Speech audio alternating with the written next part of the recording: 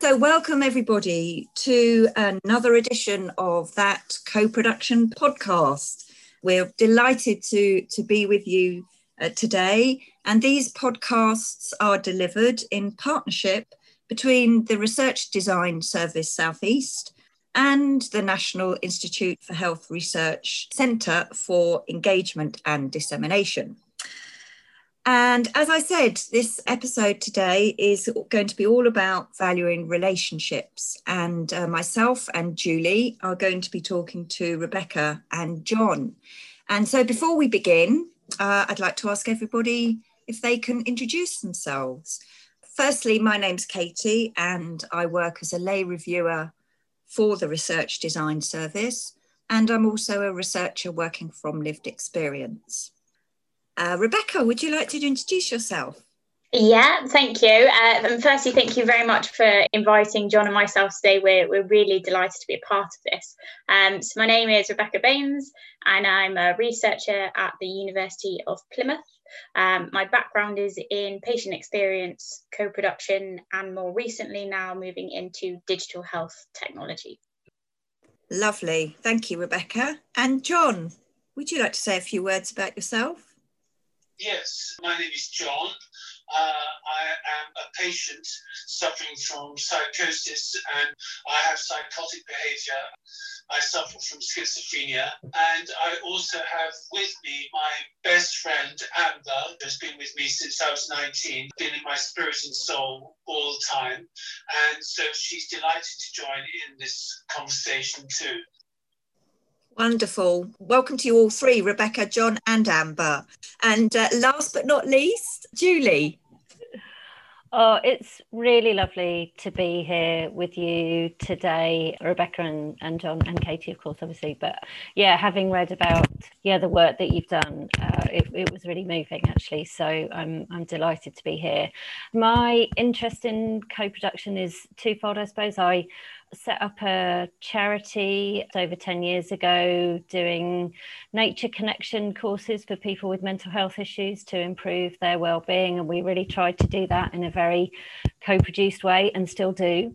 And I myself am a lay reviewer for the RDS South East, like Katie, coming from lived experience of mental health issues and long-term physical health issues. Thank you very much, Julie. Well, we always begin these podcasts with what we call an icebreaker. So my icebreaker, or our icebreaker today, is if you could choose to be one age forever, what age would it be and why? So Rebecca, I'm going to put you in the hot seat first. Oh, wow. I think that's a tricky one, but I think, and this might sound quite cheesy, but I think it would be the age that I am now, because that's kind of led me to the person that I am now, and I've learned obviously many mistakes along the way, that if I hadn't have made those mistakes, then I wouldn't be the person that I am. Maybe now without the COVID pandemic would be quite a nice age, but yeah, I think actually I'm quite content with where I am at the minute, so probably the age of 28, I guess. Thank you, Rebecca. That sounds like something new that John's learned about. Yeah. John, did you want to say anything, answer that icebreaker? Well, I'm not 28.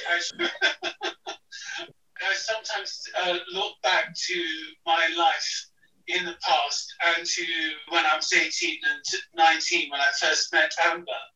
And Amber literally came into my life when I went for coffee. I was in this place in Oxford, and she just appeared and said, well, I'm going to make room for another girl.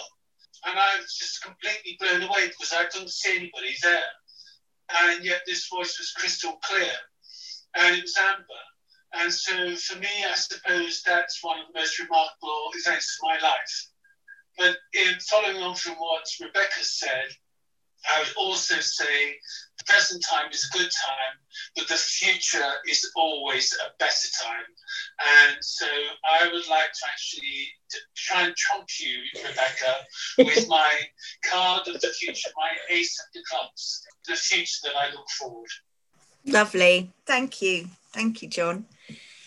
Right. Well, thank you for that icebreaker. It's always good to have those at the beginning. And Judy, shall I hand over to you for the next question? Thank you. We're going to talk today about your experiences of working together, particularly on the development of guidance on how to respond to patient feedback in an online environment. It would be lovely if you could just give us an overview of that project. John, do you want to start? Oh, Lord. Well, it was very difficult for me at the beginning to actually find myself in a position where I was looked to initially not as a patient, but I was looked to as a partner.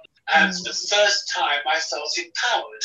And that's a terribly difficult thing to grab hold of. But most people who I had treatment with, and there were psychiatrists and psychologists, were treating me as a patient and not as a partner, and weren't treating me as an equal. And in not doing so, they weren't listening to me at all about, say, for instance, Amber. And I was desperately trying to actually kind of voice my own opinions, but it just wasn't being heard. Yet when I found Rebecca, goodness knows, it was in 2016, I found someone who was quite capable of taking on board very easily the idea that someone could be a joint partner with them in a project for the future, and who was willing to actually listen to a patient's voice rather than actually telling the patient what they should do, when they should do it, etc., etc. And instead, what I had was a person open wide to the other input that I could bring to the table. It's quite a difficult thing to explain. And what I'm trying to say is that what patients bring to the table is that our voice is different from that of the experts. And I would count Rebecca as being a great expert, but my voice is different from hers. That of, say, psychiatrists and psychologists, there's an arrogance which I find unbelievable in their profession, which I can't see being countered unless we have further and further responses from patients. So the patient's voice is heard every single day as being a truthful voice and a voice which has meaning. I find that the younger generation, I mean by that people in their 20s and their 30s, will sit there and nod their heads and say, yes, of course your voice is worthwhile and we should respect it. But if I actually, being truthful, speak about my own generation, they're just not open to it. I have a brother who's a doctor, and when I told him that I was doing work as a research partner with someone on a PhD, he turned around and said, well, what have you got to bring to the table? And I'm afraid on that, I rest my case. Very true. Yeah, so John and I met, like you said, 2016, which feels like a long time ago, but equally only yesterday, which I think is a lovely situation to be in. So John and I have worked together now for nearly 5 years, and the research around responding to online feedback was part of a PhD that essentially we co-produced that PhD, which is a fantastic experience. And actually the idea about creating guidance for online feedback stemmed from John. So we met every 2 weeks, same time, same place, and we met in a beautiful library every Wednesday morning, 10 a.m. And during that process, we were looking at patient experiences, psychiatric care online on the brilliant patient feedback platform that is Care Opinion. And through that process, what we started to see was that there were some quite critical or negative experiences of psychiatric care, but also a lot of positive experiences as well. That's important to notice. But what we were seeing is if people had particularly bad experiences in psychiatric care, they were receiving a very standard response that didn't really listen or acknowledge people's experiences. It was just very much, thank you for your feedback. Please contact our complaints department or PALS, the Patient Advice and Liaison Service. And so John actually said, this isn't good enough. It doesn't look like they care, and it's another form of poor care in a way, the lack of response. So what we did is we recognised then, John recognised this was a problem. We went and spoke to another charity, fantastic charity called Heads Count, which is here based in Plymouth. And we started to co-design then the response framework based on what patients would like to see in a response and what would be a meaningful response in their perception. So that's sort of how the research from John's identifying the issue, we then put things in place to help produce a solution to that issue, and it's now being used nationally, which is fantastic. Gosh, that sounds like it had a real impact on a lot of people's lives. I'm curious about how you actually met. You know, it's fascinating to hear that John was the one that flagged up this issue. It's not on my list of questions, but it would be really great to know how that came about. I can answer that. I was in hospital. I had an experience in London, which was a very bad experience. And I came down to recuperate in Plymouth with my mother. And whilst I was there, I had a complete breakdown. I was in ICU for 11 days. I flatlined 5 times on different occasions throughout that 11-day period. And thereafter, I was in hospital for 6 weeks. And then when I came out, my life had basically been destroyed. And I ended up in the Salvation Army. And that's where I met Rebecca. I was introduced by someone who's a friend of Rebecca's, by a doctor. And I happened to be sitting at a dining table. Rebecca sits there, and at the age of 28, but you would have been 23 then, or 22. And it wasn't a pleasant place. Yes, there were knifings, there were all sorts of terrible things going on, a lot of drug taking and so on. So for Rebecca to be that brave to have come into that scene was quite, I thought, very brave. And she did that, and everyone used to turn around and say, "Who's that blonde you're with?" "Oh, it's the person who's going to be a doctor." And so that's how I met. Oh, John, thank you for sharing that story. That sounds like that was quite a dark time, so I really appreciate you being open about that. Over to you, Katie, for the next question. Okay. I've already got loads of extra questions coming out, so I'll stick with what we've got, but we may well digress because it's already fascinating. So my next formal question, anyway, is we always talk about the importance of sharing power in co-production. It comes up time and time again, as it should do, and it's easy to say that we should share power. But I think, as we've all experienced, very hard to actually do in a genuine, sort of authentic, meaningful way in practice. So I was just going to ask both of you, what did you do in your work to sort of enable this sharing of power? Can I go to you first with this, Rebecca, and then John? Yeah, although I think John, when we were looking at the questions, I think John wanted to respond in a slightly different way. So I might actually pass it back to John, if that's okay. If that's okay with everyone. Basically, I see the question as being relevant. I don't want to be, that's not controversial in any way, but if 2 people are going to actually join together in a project, I actually think of the Wright brothers doing their flight to actually kind of do the first flight in the first aeroplane. They must have had terrible arguments. And yet, at the same time, they must have had said, "Oh, snap, I know what you're thinking. Snap, I know what you're thinking."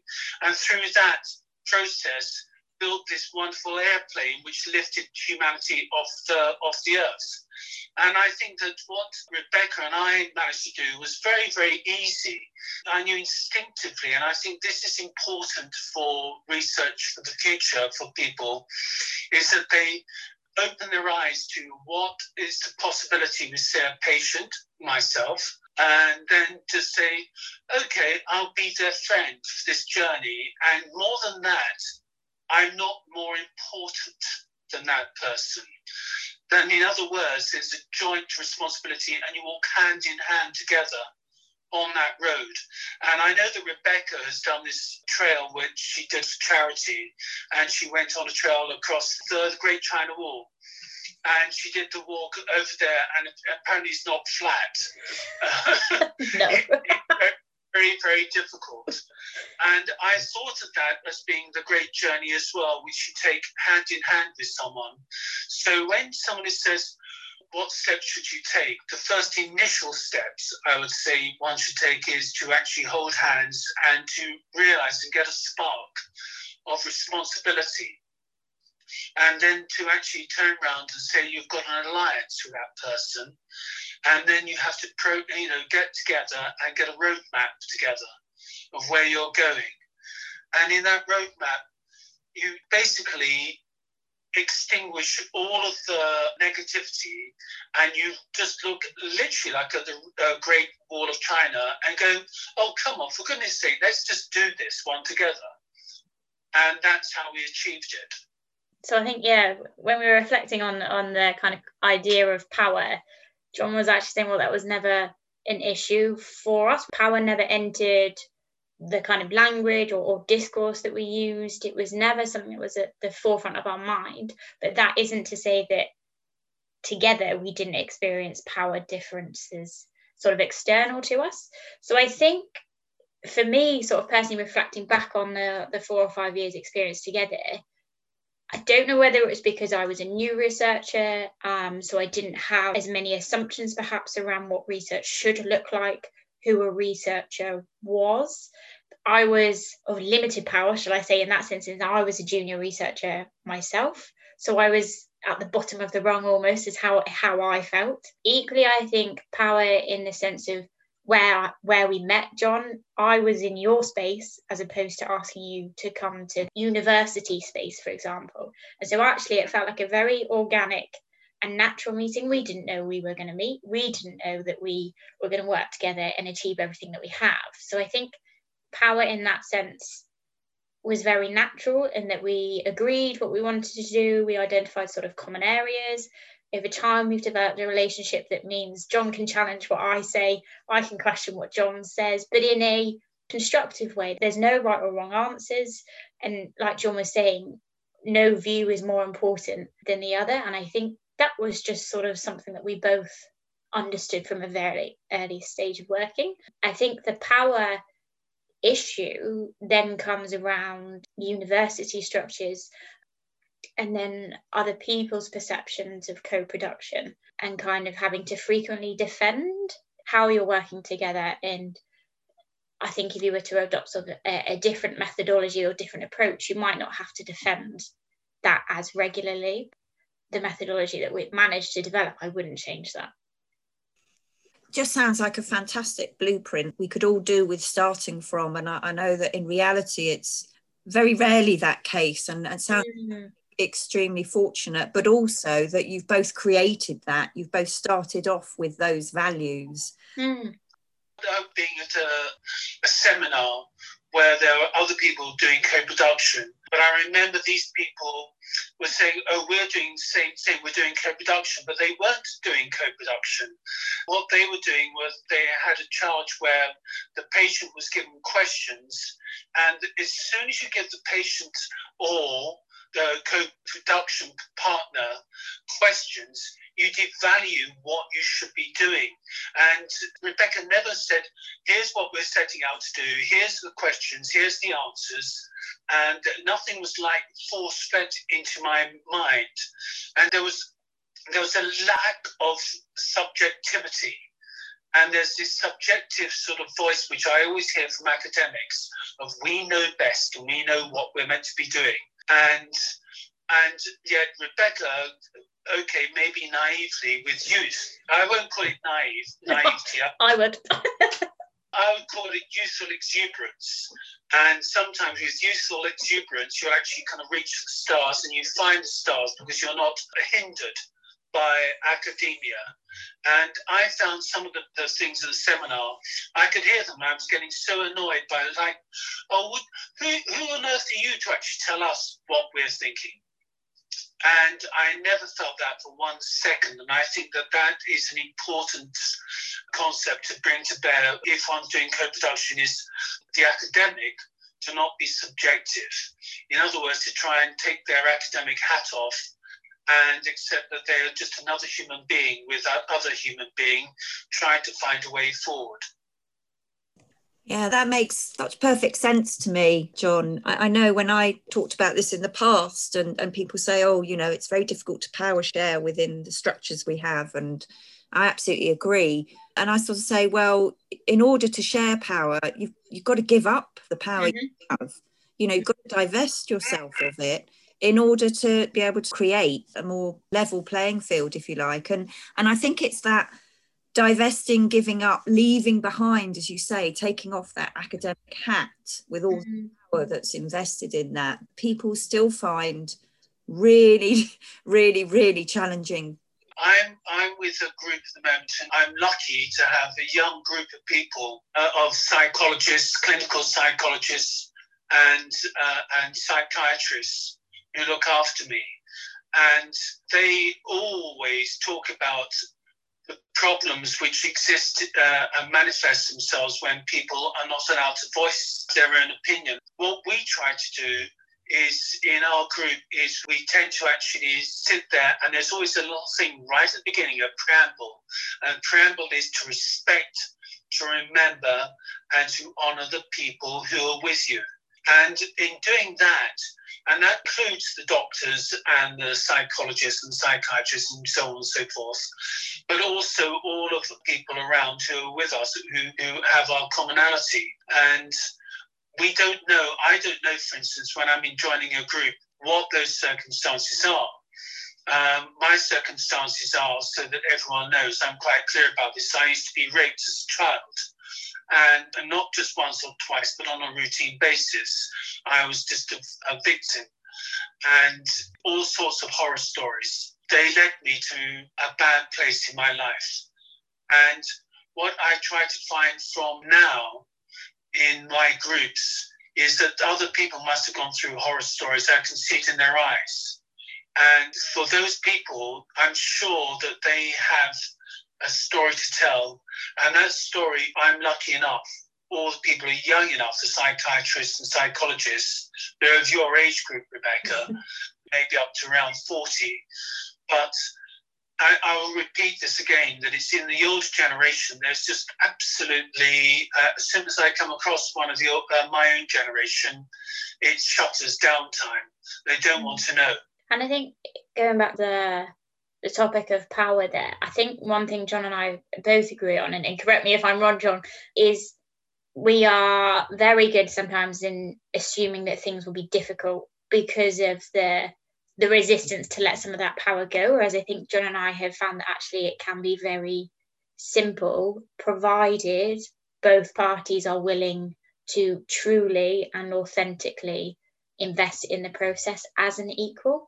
But of course, I think the other thing is to recognise from the outset of where you are and what you're bringing and how you may be in a different social situation, educational situation, but it's recognising those different levels, but respecting them equally. And again, like John was saying, no one view is more important than the other. And I think just reiterating that from the outset, but also throughout your process, checking where you are, both in terms of power and power sharing and empowering one another, because I think from kind of a researcher, I often felt a huge sense of guilt at times in that I knew I was in a different position to John, for example. So where we met in a homeless hostel, that was a very different living situation to the living situation I had. I couldn't fix that for John, and it wasn't my position to fix. But actually what I've been privileged enough to be a part of is seeing John now living in an independent or supported living flat away from that situation. And so I think it's equally checking in on power, if you like, throughout your research process. But I think it's just to try and hammer home that point that power doesn't have to be difficult. Sharing power doesn't have to be really uncomfortable. It can be for some, but equally, I think, like John was saying at the beginning, you are ultimately two people working to achieve a similar goal. And if you keep that at the forefront of your mind, you'll have far greater chances of success, I think. Whatever success might look like, that's a entirely different discussion, I guess, as well. It's a commitment to those values, isn't it, and those ethos. And I think if you have that as a foundation, then the things like, you know, that description of sharing power is actually a consequence. Oh, absolutely, yeah. To those ways of working, then the issue isn't such an issue, I guess. And I totally agree with you. It's about being constantly reflective about all these processes, not just sort of sharing power, but a sense of continuous reflection. Now, I think, Julie, I'm going to hand over to you for the next question, and any thoughts you had about that brilliant discussion we've just had. Oh, I feel like I've learned a lot, actually, which is always a real privilege to do these podcasts, and can easily sort of think, oh, I've had a lot of experience of co-production, and yeah, and then people come along and kind of make me realise that there's just always more to learn. And it's been a fascinating conversation. I'm going to leave my next question until part 2 because we're running out of time. So look forward to hearing more from you then.